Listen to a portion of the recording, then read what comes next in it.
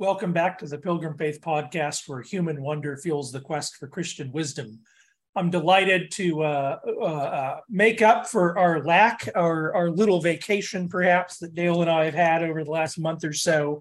I was traveling all around the country for a month, doing various and sundry things, climaxing in a fun week at Davenant House toward the end of last month.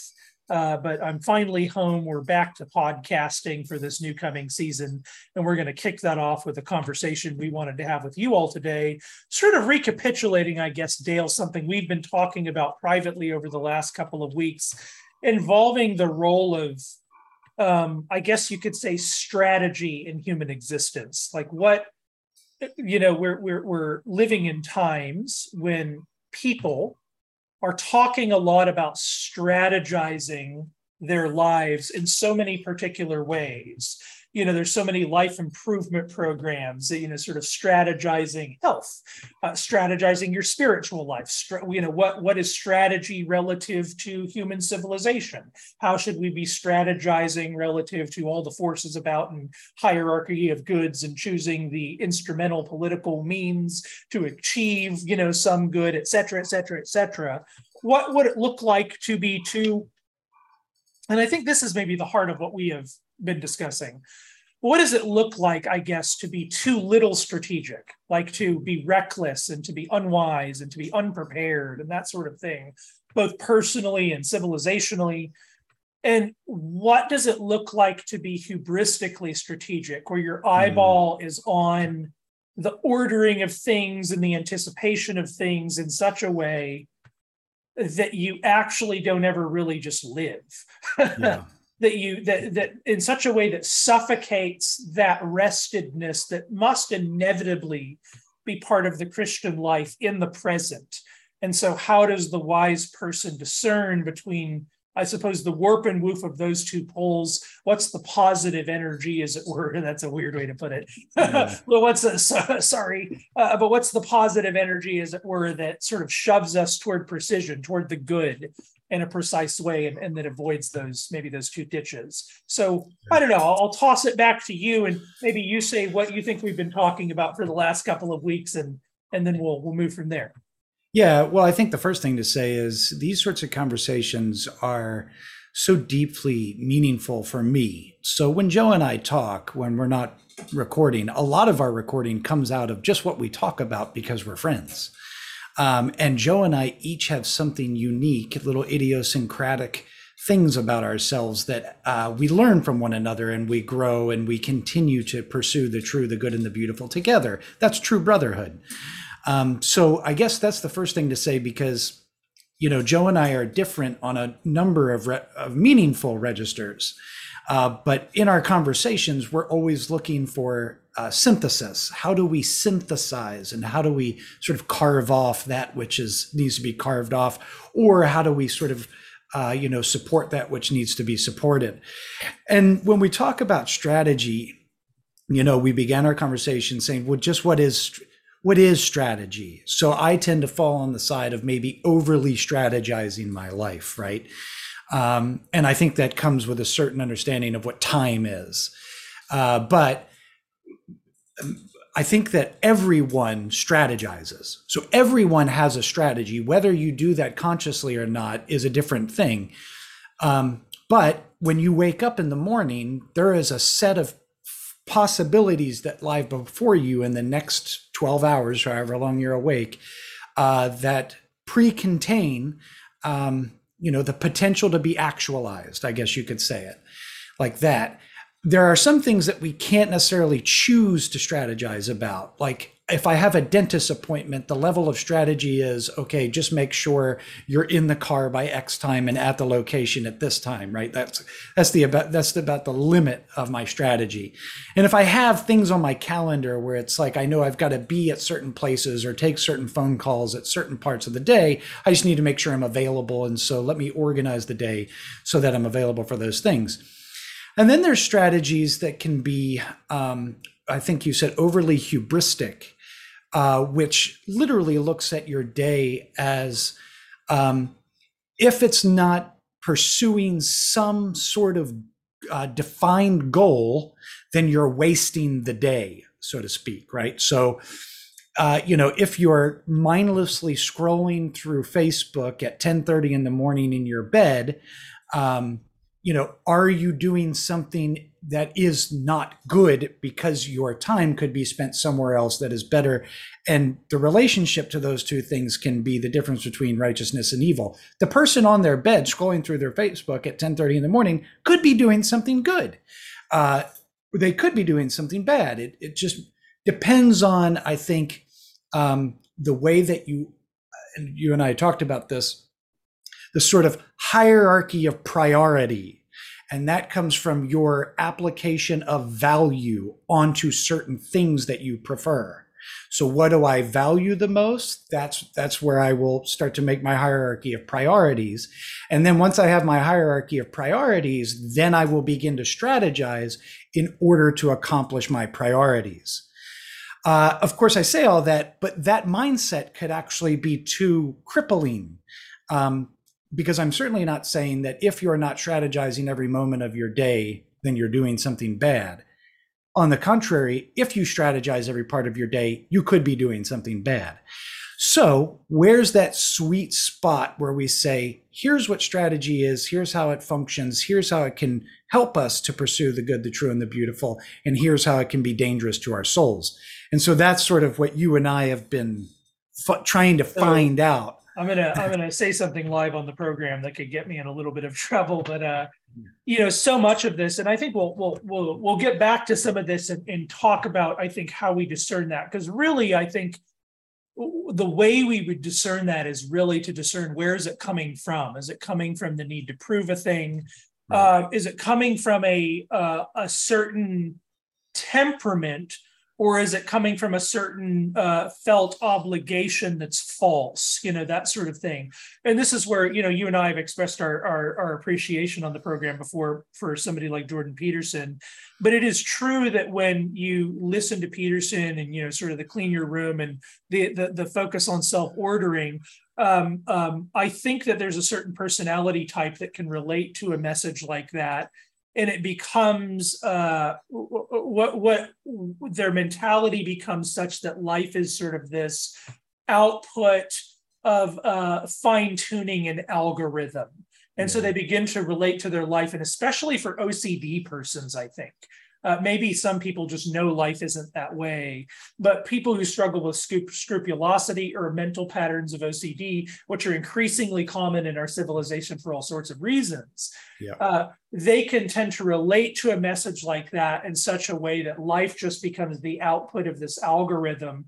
And then they always are in this kind of meta space. You're always in a kind of meta space relative to the actual living of life, which presumably is supposed to include moments that are just not that self-conscious. That's as odd as it sounds to say. I'm just learning to figure this out. I'm just learning to sort of have that as an orienting point for understanding what a healthy mindset is, which is to say, there is no healthy life that does not involve a little bit of comfort in one's own skin, a little bit of not over self-consciousness about what I'm doing right now with all of this incredible burden about juicing exactly. There's a sort of value system that can be absorbed perhaps from language and motifs and subtle media messages for really decades and decades, from the economic sphere in a sort of American entrepreneurial spirit of productivity and this sort of thing, where we relate to time in a way that's so driven not by the actual textures of what it is to be a human in relation to time, but rather to be oriented to a market and its interest in its relationship to time. And those, the end of the human and the end of the market can be different in that orientation to time, which is why for the freest country in the world, the rest of Europe looks at America and they commonly say, how do you guys not rest? Yeah. The way that you relate to time, where you don't actually unplug, you don't actually pull away from the bustle. And now, what complicates this, of course, is that there are virtues that come from that there are elements of the American entrepreneurial, hardworking, I'm going to be productive spirit that would be, on the other hand, self-loathing to simply reject. In other words, we just are these people. We are hardworking, hard accomplishing people. We're the guys who put the man on the moon. We do want to juice what we can out of this existence and out of our civilization. And that's good. That's good, but it's good in as much as it can participate in just the fullness that is man himself. The fullness that is the fullness of humanity itself. Anyway, I wanted to say all of that actually to get to this, and I want to throw it back to you, because one of the things that I've really enjoyed about our friendship is that we're very different types of men on a lot of registers. We share certain things in our manhood, you might say, but in previous generations, I suppose we would have been classified in different sort of, cliques at the high school in the 80s or something. Sure.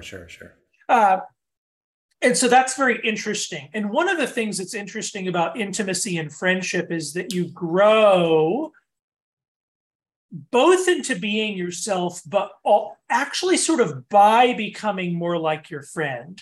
Becoming more like your friend through the path of being yourself. And that's what friendship is that context where you move toward another human through the path of just being yourself. You are in your own skin. You're comfortable.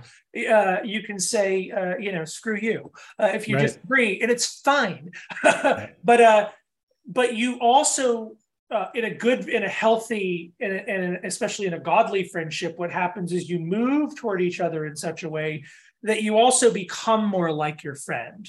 And that means participating in one another's virtues. And what it reminds me of in our civilization, when we ask a question like this, what does it mean to be strategic and that sort of thing? What it reminds me of is that there are just different types of men. One thing that you have to factor into anything like this is you need to avoid the temptation of thinking that there's some model man besides Jesus, some model man that we're all trying to be like. The problem with saying it's like Jesus is that people project into Jesus whatever they want. And the reason for that is that Jesus is that complicated. Jesus actually does pre-contain all the virtues of all of the types of men. And to have him be the model man is actually for every type of man to, through moving toward Christ, becoming more also like one another. Those who tend to be not have enough fortitude and courage become more courageous. Those who lack graciousness and those who lack a sensitivity and an openness to their own emotions and to the emotions of others become like those men who are more like that, because they're all becoming more like Christ, who has all of those virtues in unity. Yeah, I think it's important to talk about an ideal type, and we do locate that in Jesus. But there are forms, ideal forms of everything. If you buy into the whole Platonist tradition, sort of Thomistic understanding of forms, we can say that there is an ideal out there, right? There's an ideal man, there's an ideal woman, there's an ideal city, there's an ideal dog. Go down the list of things that have been. There's an ideal of those things. And I think that, who's the ideal woman? My wife. Yeah. Obviously. I wonder if it's the eschatological church. Anyway, go ahead. Yeah. Okay. Fair enough. We could talk about that. Yeah. And the thing that I'm trying to say is we largely come to a closer approximation of the ideal through negation. So it's very hard to be prescriptive in what it means to become the ideal, because that can look a bazillion different ways, right? Just like you were mentioning. But what's easier to get us to a rough understanding of an ideal is to say what it's not. There's a part in the Odyssey where Odysseus is talking about what it's like to sit around a dinner table, and he's like setting up the whole environment. He's describing the atmosphere, the cheer, the wine, the food, the company, the song, and then he says, "This is as close to perfection as it came." right? So he's sort of giving us a vision of what it means to sort of be close to perfection. But if you reversed that and you said, and you described a dinner where it was the most horrible dinner atmosphere and setting that you could possibly describe to someone, their mind is immediately going to move towards what an ideal would be in contrast to that. So it's through the negation of the ideal that we find a more understandable or graspable understanding of the ideal. And I think the more that you try to explain an ideal in its particulars, you'll get lost in explaining anything, actually. So I do think that there's a reason we leave vague notions of ideal vague. We can say more about the ideal as we sort of stumble upon it and discover it, but it is through discovery. And that's because we have the faculties given to us by the Creator, which we could call God the highest ideal, that is in tune with the things that he's put in reality to point us towards the ideal. I wonder if there's a way in which, I mean, it seems to me like it really parallels the way that we talk about God, which is through affirmation and negation. And we're really, everybody does this. I mean, like, you don't even need to like get into scholasticism or Thomism or something fancy or complicated. What everybody does is says God is love, but that doesn't mean this. It doesn't mean that. It doesn't mean that. It does mean this. It does mean that. And you sort of carve up love in this sense, but not in this sense. And then you can all scholasticism does that metaphysically, love relative to act and not to potency, fullness versus negation, that sort of thing.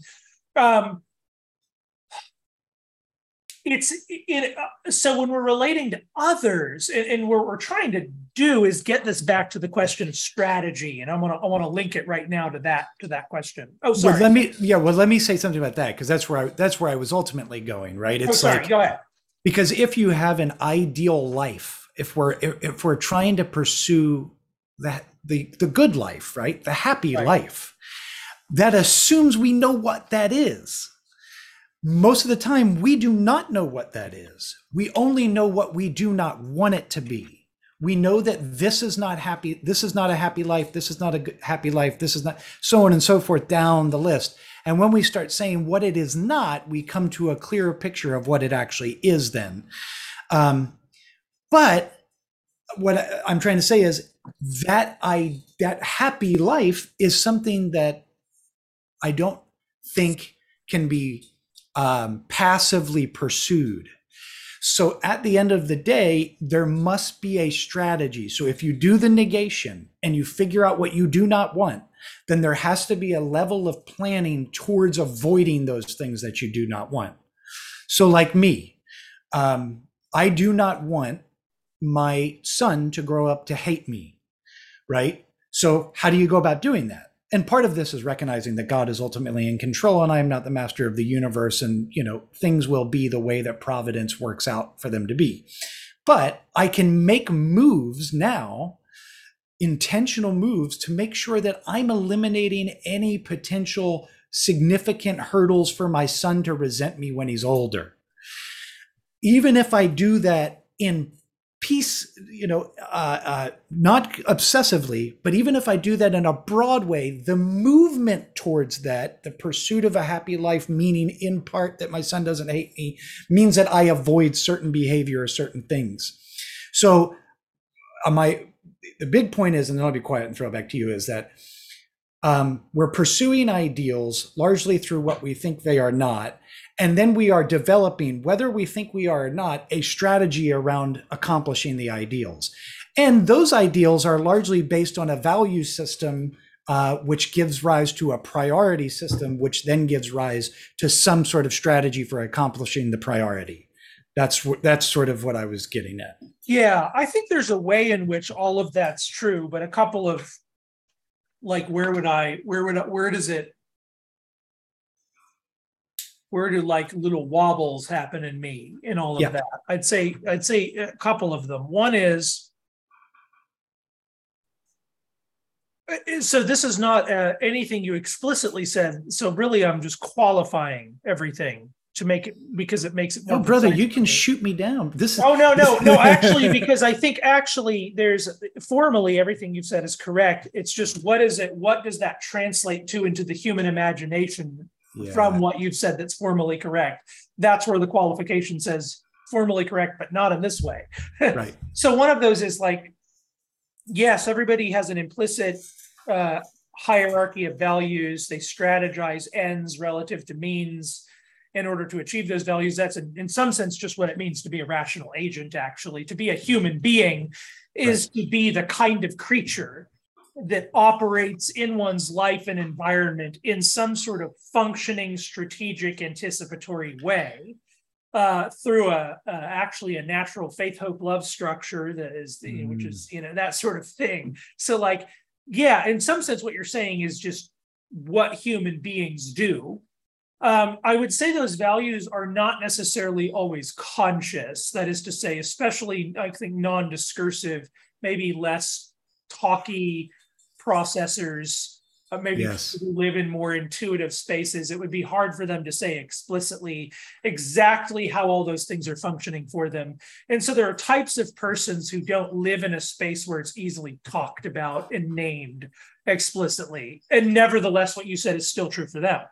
That is to say, there still is a hierarchy of values, and there's at least an implicit strategizing where the lizard brain is basically saying, oh, I'm going to avoid that and pursue that because that's how I'm going to get my needs met, that sort of thing. Right. Where I think the language of personality types and types of persons comes in is that you framed it in terms of negation, but I would also want to say, just like in language about God, there's also something implicitly positive. In other words, at some point, you see a man being a courageous personality type, a more thumotic character, and you see contexts and environments where that's good and attractive and helpful and meaningful for civilization. And there's something just in the human that goes, that's a good thing right there. And then you see the Mr. Rogers gentle guy in these other contexts, and you say, that's a good thing right there. And what we're doing, in a sense, I think one of the things that Satan wants to do is to get everybody to define the good in terms of the relative good that they participate in. We each participate relatively in the good, but not the good fully. And what relationships are for and what the gifts are for is for men to come together and train each other toward being men. Those men that everybody thinks are effeminate actually have something precisely as men. Offer those men who are men precisely in the more kind of traditional performances, courageous and such. They have that precisely as men to offer those men. And that needs to be believed and received. And that is actually when the church makes up for each other's weaknesses and we create communal environments where we actually participate in one another's virtues and grow together. And where that relates to something like strategy, I think, is that you just see certain types of men. There are certain types of men who their gifts are never going to grow in the soil of an overly stared at life. That's just not the way they perform their own being. That's not the way they're going to fit in their own britches, as it were. And that's, the archetype would, be sort of the dude in The Big Lebowski or something like that.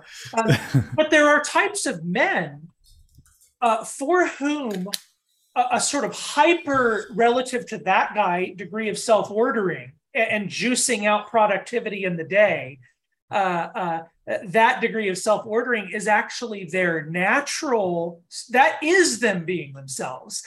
That is actually them participating in their own humanity in the way that they want to, because that's how they move. The person that we both know, and this is where I said at the beginning of the episode that we get into a little bit of trouble. The person that we both know that's like this is our good friend, Brad Littlejohn. And Brad Littlejohn, there's no sanctified, holy, perfect, beatified, glorified version of Brad Littlejohn that will not be running around in the new heavens and earth and juicing every day of celestial time to the grave, because that is just what he is. And it's beautiful. Yeah. because it's beautiful, because it does so much for people, and it's not a thing that he expects everyone else to be. He's just that way. So I stayed at his house a couple of weeks ago, and I walked upstairs. My family is staying in Brad Littlejohn's basement, and we ascend up, and there's Brad Littlejohn sitting on the couch reading a book, and it was like, oh, there's no way he's reading that for work. That must be for pleasure. And I said, oh, Brad, it's so good to see you reading for pleasure. And Brad's response was, yes, I've decided that I need to read more for pleasure to be a more well-rounded person. That is what I'm doing right now. And so he had second-ordered strategized spontaneous reading for pleasure. And like, that is just who this man is, all the way to the core of his active existence. And he's a beautiful person because of it. And we participate in his virtues, and you're in my relationship in his life is to help him participate in a couple of other virtues. Sure. He helps us participate in his. Yes. But that's what, so strategy, when we talk about strategy, especially in a kind of American system where a certain type of man tends to be the model, this is where it becomes really important to say, okay, there are some versions of being that model that are good things and have been good for civilization and are good, like, to be praised. Those are, in some cases, performances to be praised. It can also be a totally horrifying thing to 2/3 of the population. It can also be an oppressive thing that drives people mad. And what we need to recognize is that the virtue of anticipation and strategy and preparation and all of those things relative to both one's circumstances, one's life, the relationship to civilization overall. There are ranges of what it means to participate in those virtues relative to being certain types of persons, and what it means for men and women and everyone to be wise, men relative to women, women relative to men, men relative to one another, women relative to one another, because all of this is in the world between women as well. It is to recognize that my default instinct is that I and we, whoever we are, only participate in the good some. And whatever it means to be healthy is to recognize and move from that participation in the good, because all that it will ever mean to participate in the virtues of another person is that the participation in my own good flowers. What it means to participate really in the being, the actuality of another person, is to open oneself up because when truth participates in gentleness and courage participates in restraint, it's not less courage that happens, it's more courage. It's not less restraint, it's more restraint. The virtues grow as they participate in one another. And that's it's be open to your brother. Yeah, it's the multiplicity and the unity. It's how do we take the many and then locate which unifies them, right? Well, we're all sort of following a basic algorithm that's baked into reality because it emanates from the being of God. God donates his being. And so in some way, we all know intuitively, because we are rational creatures, where we should be moving towards. But nevertheless, in God's wisdom and in his brilliance as a artist, creates the many to participate in that good in many different ways. Nevertheless, it's unified. And I want to just support what you said there with the sort of epistemology of this. I think it's correct that most people don't sit down and sort of like consciously do all the things. And I think that most of us don't actually do a lot of things very consciously, even if we are hyper productive, like let's say a Brad Littlejohn. I think that humans what actually unconsciously drives Brad Littlejohn. That'll be our next episode. Go ahead. Yeah, right. We'll get him on, and we'll just turn his mic off when he gets ready to answer, frustrate him.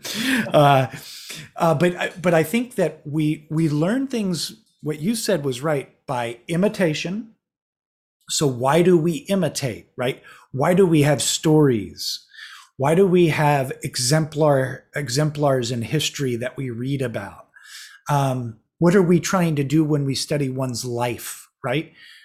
We're trying to imitate them on some register. Yeah. How did they trust God? I want to trust God the way they did. Exactly. Yeah, Yeah. exactly. What did their whole life look like? And what is that's worthy to be loved about that person? Which is really just what the classical tradition, and particularly with Augustine, talks about in the ordering of the affections, to love that which is lovely. Right? We should learn to love that which is lovely. We do that through imitation, but we also do it through our emotions and our senses. And that's what I was getting at earlier about. We have the faculties given to us by our Creator to sniff out the way that we should go towards the good, the true, and the beautiful. And those include our emotions and our senses. So as a child, I don't strategize to not fall into the fire. First, I encounter flame and feel heat, and my emotions and my senses communicate something about the heat. And then I make a decision to get closer or move further from the heat. And in some respect, we're like this forever. The world crashes in on our senses. We cannot control it. And actually, the way that the brain processes data is unbelievably complex. And I don't know anything about it, so I won't try to act like I do. I know enough about it to know that I don't know anything about it and that it's extremely complex. But nevertheless, we cannot be strategic all the time. It's impossible. There's no way that you could do it. So what I think we end up talking about when it comes to strategy is there's a spectrum that personality runs alongside.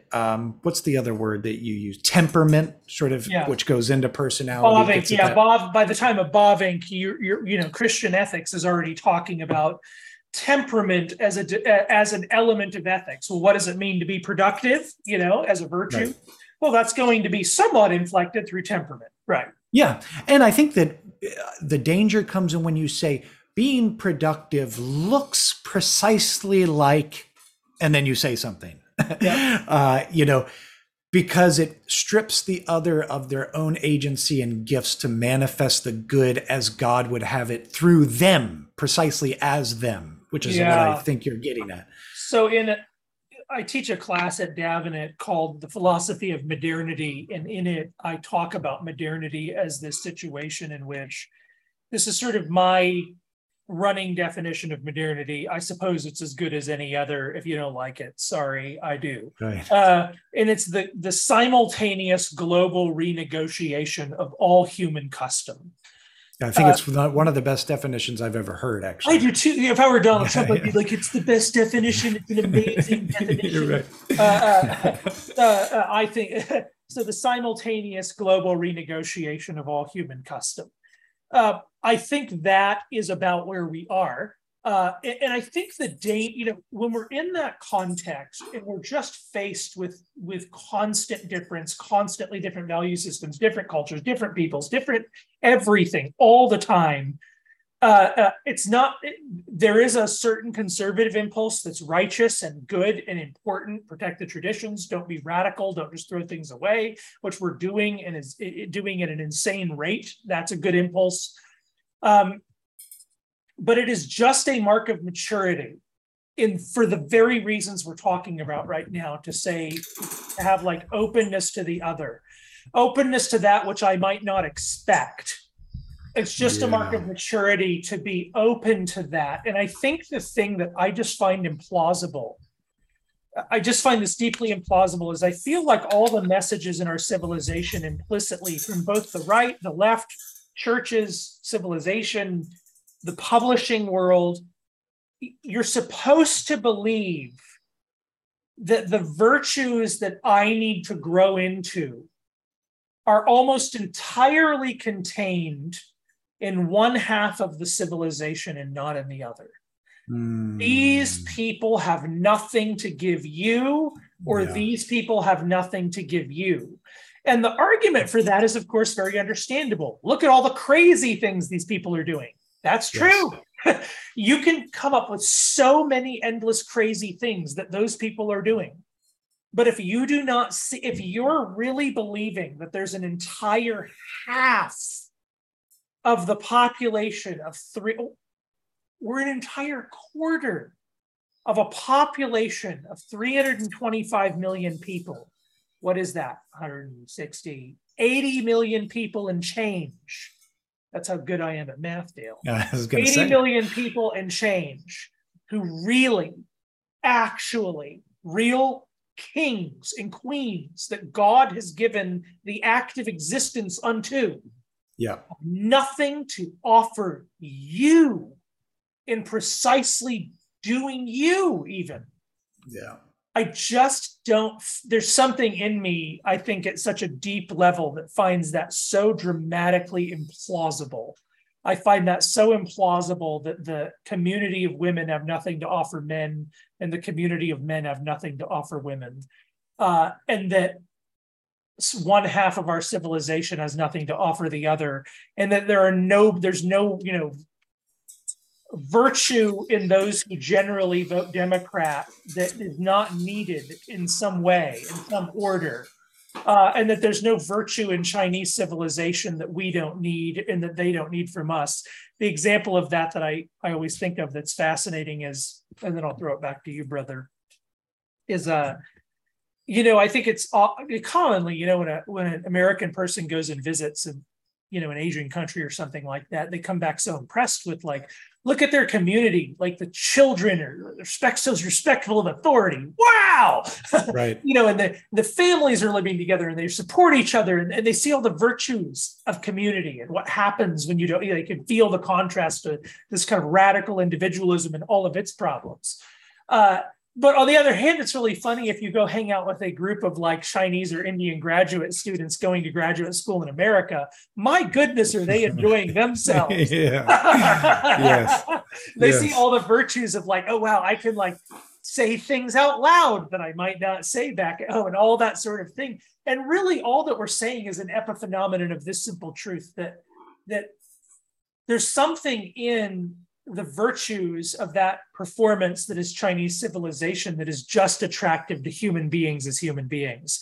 And there's something about the performance of being a civilization that is America that is also, that there's a lot of negations, a lot of problems, but there's also something positive that is also just attractive to human beings as human beings, because what the human soul actually desires is God himself and the fullness of the good. And what it means that there are types of men and types of women and types of persons, i.e. the genders, and types of civilizations even, is that each of us are only a partial participation in the fullness of the good. And what the human should expect at the default level, actually, is that when I encounter that performance that is so foreign to me, actually, in some ways, that is probably coming from the fact that they possess a good that I do not participate in, even if the mode in which I'm seeing that good expressed is something actually heinous, and my heinous and those responses are also necessary and crucial.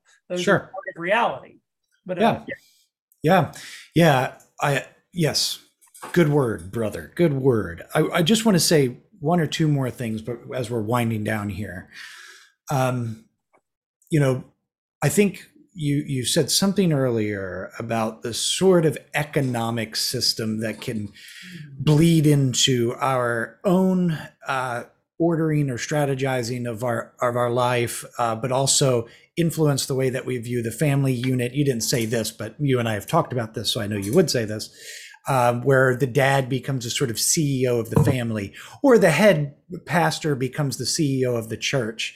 And there's this odd relationship between authority and strategizing and, the sort of market economy that Americans have grown up knowing. And that's all we really do know, and how deeply that affects everything that we do, really. And we don't see how it does it because we don't know any better. We just do the thing that's part of our environment. Yeah. All of these are part of leadership. Yeah, right, exactly. Yeah.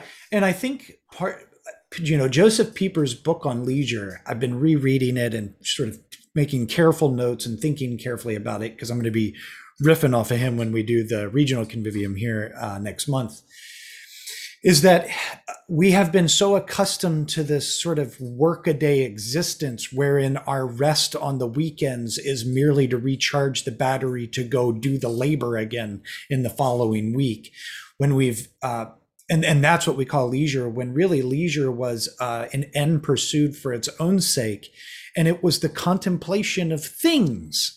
Like, it's a pretty amazing thing to just sit around and consider deeply what's around you. Who is this person with the face and the mouth and the eyeballs talking to me?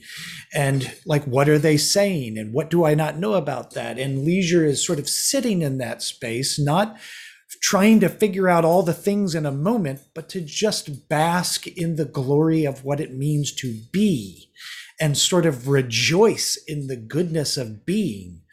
And that's very difficult for us because of how we have been shaped by our Americanism. And I think that goes into the discussion when we get into strategy and leadership and all that. But I also think that it needs to be recovered. And I'm not sure how to do that. But I think that the resurrection has something to do with it. I think that our understanding of the Lord's Supper and the implications of the death and resurrection of Jesus and what he has accomplished in inaugurating a kingdom that is known for rest and delight in God, who from him comes all being. And we can celebrate in our participation of that. That's why that is a party almost, the wedding you said earlier. Perhaps the woman ideal is the eschatological church. Well, it's interesting that it's always talked about in a way in the context of a marriage, and then there's a banquet, there's a party. It's a cosmic, everlasting party, and you're celebrating what? The defeat of death and eternal life. So the form of womanhood is the party girl. Yeah, that'll be the title of your next book. In one sense, perhaps. Yeah. There you go. Yes. Yeah.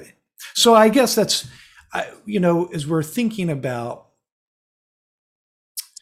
we began talking about strategy. What does it mean to strategize? And we've said a bunch of things, but I guess if you walk away with anything, I'd say, well, number one, everyone does it. Whether you think you do it or not, everyone does do it.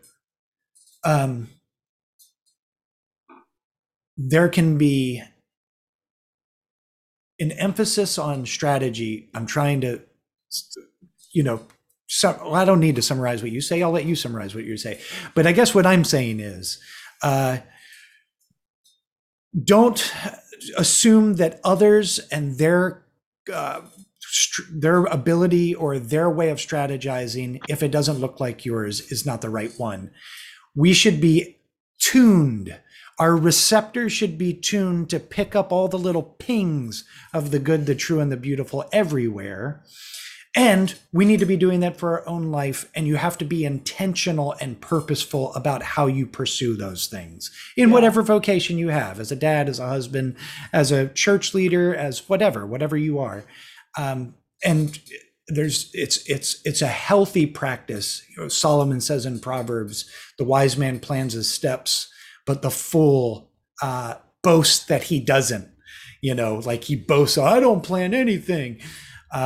So there is a level of planning that I think is wise, but we can be over assured that our particular strategizing is the preferred method, and then become, like you said at the beginning, hubristic.